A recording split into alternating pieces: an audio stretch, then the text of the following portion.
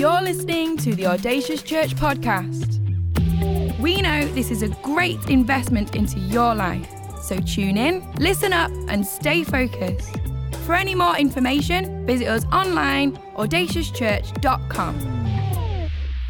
Hey everybody, welcome to Extraordinary Leaders. This is an Audacious Church podcast. My name is Paul Reed. I'm part of the team here at Audacious. And joining me is another member of the team, my friend. This is Miriam. Say hello. Hello, everybody. Miriam is part of the team here at Audacious. And today we're going to be looking at the theme of multiplying yourself. Everybody knows that a good leader is not just one that gets the job done, but one that understands that part of the job is multiplying yourself in other people. So what we're going to do is look at this book here. Liz Wiseman said these words in her book, which is called Multipliers, How the Best Leaders Make Everyone Smarter. She said this: we've all had experience of two dramatically different types of leaders. The first type drains intelligence, energy, and capability from the people around them and always needs to be the smartest ones in the room. These are the idea killers, the energy sappers, the diminishers of talent and commitment. On the other hand, we have leaders who use their intelligence to amplify the smarts and capabilities of the people around them. When these leaders walk into a room, light bulbs go on over people's heads, ideas flow, and problems get solved. These are the leaders who inspire other leaders to stretch themselves and deliver results that surpass expectations.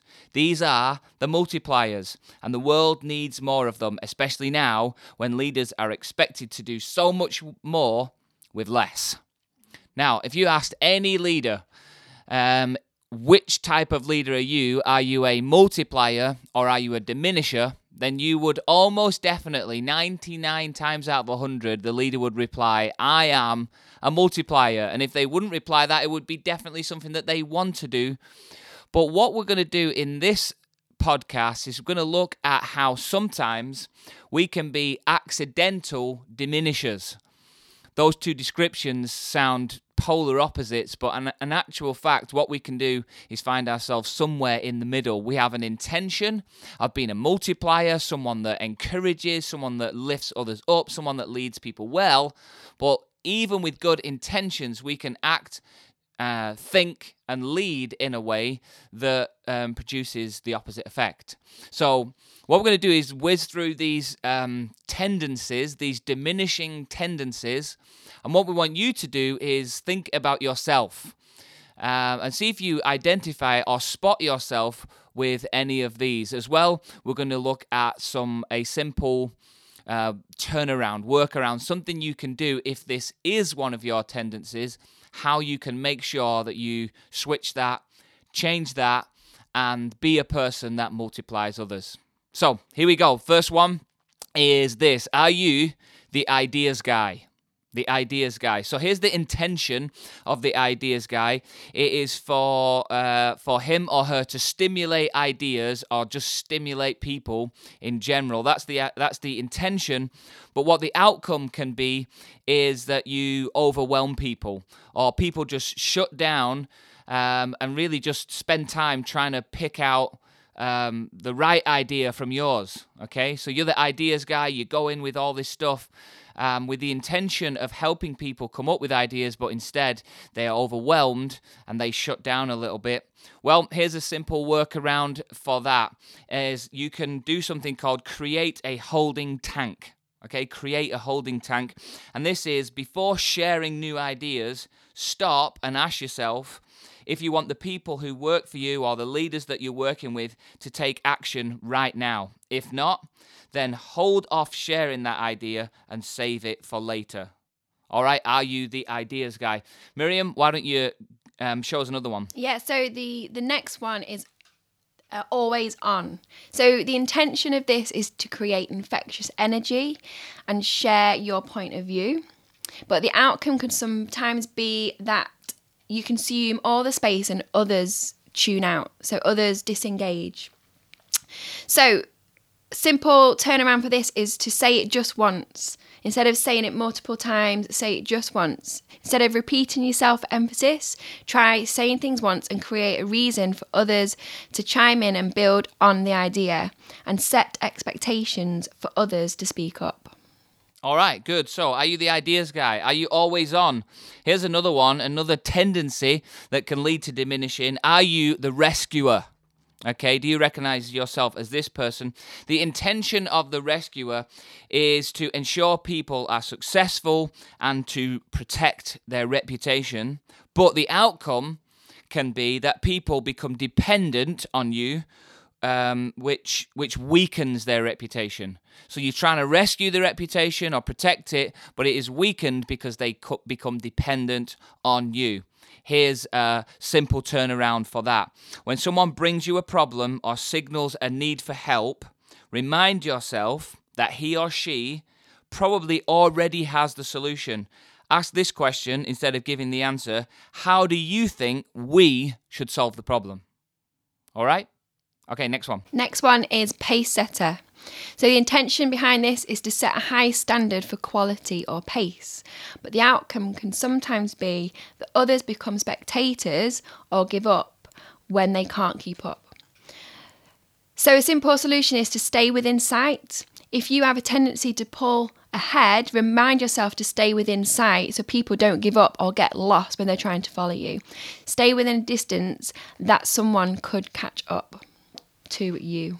All right. Are you the pace setter? Here's another one. Are you the rapid responder? The rapid responder. Here's the intention of the rapid responder. It's to keep the organization moving fast. Nobody wants to be waiting around. You want to keep things going. You want momentum. But here's the outcome that can happen as a result of this tendency, rapid responder, is that the organization actually moves slowly. And the reason why is because of a traffic jam, there are too many decisions and changes that need to be made.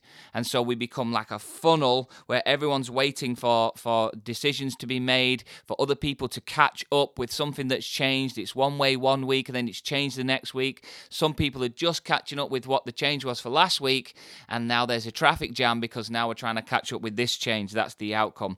Here's a good workaround, bit of a good tip for you if you're a rapid responder, to set a waiting period, to give yourself a 24-hour, maybe more, maybe less, but a period of time before you go ahead and just act on that decision, before you send that email, before you give someone a task. But in actual fact, to just wait.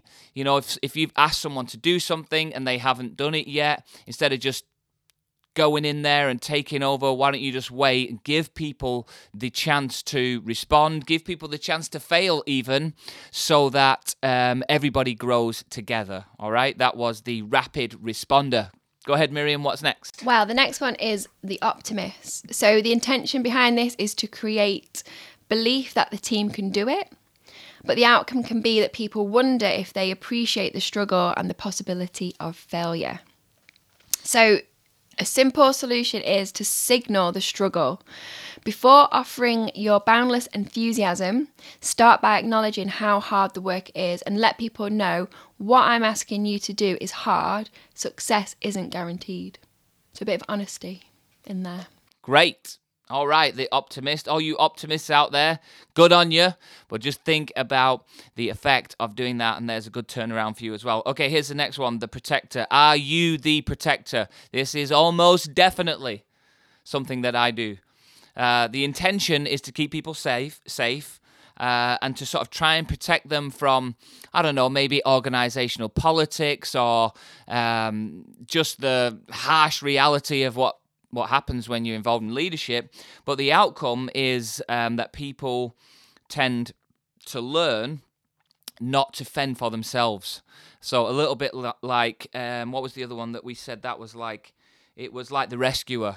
It's basically trying to lead on behalf of someone when really they are able to, and they can learn through leading for themselves. So the protector can create in others this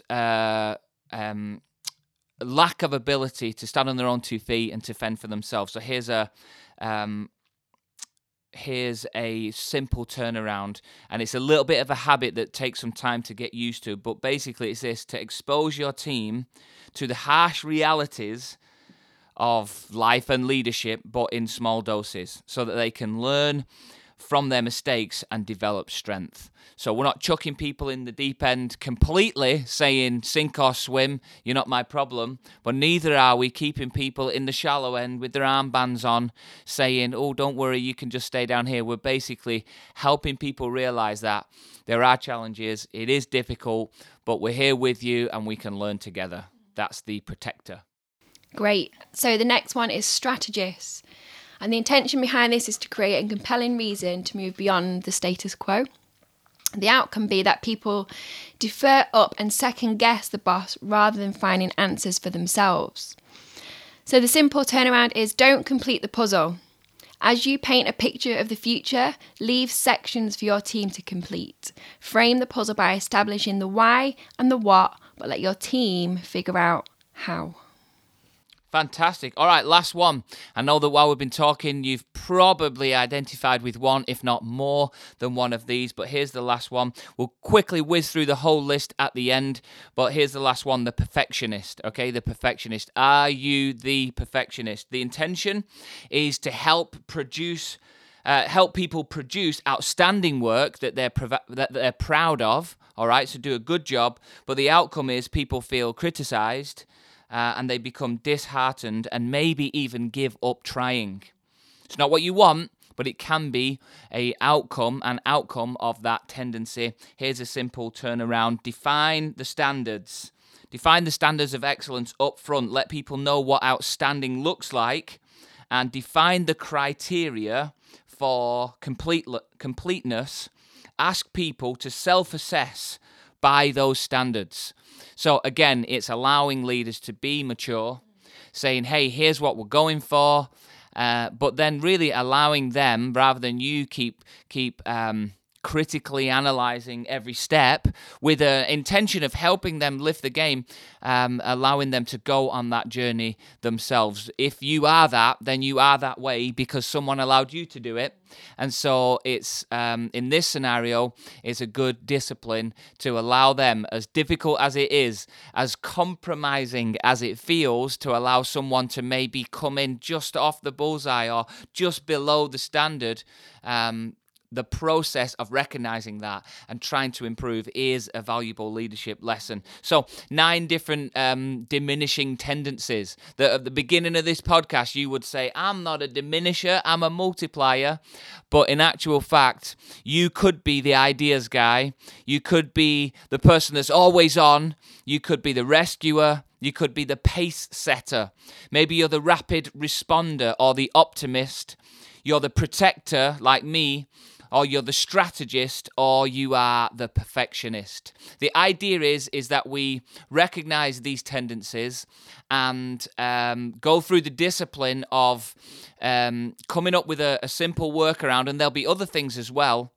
And this is what you can discuss, is how we can identify these tendencies, what we can do about them, and then really I would say the benefit of doing this in a group setting is that we then have the accountability. So I can say to Miriam, hey, I feel like I'm the protector style leader. From now on, when I'm doing that, will you show me? Mm-hmm. No, I'm asking you, will you show? Yes, I will. Oh, good. Thank you very much. And you to me as well. I am also Yeah, so the benefit of this means that we can actually help each other, we can hold each other accountable, we can grow together, and we can essentially be the multipliers that we all want to be. So make the most of the time that you've got. I hope this has gone into your, not just your brain, but also your heart, and the connection between those two is so important. But get stuck into talking about this, strategizing this, and applying this to your life and leadership. You are extraordinary leaders, and we're so grateful that you're a part of what God is doing in Audacious Church.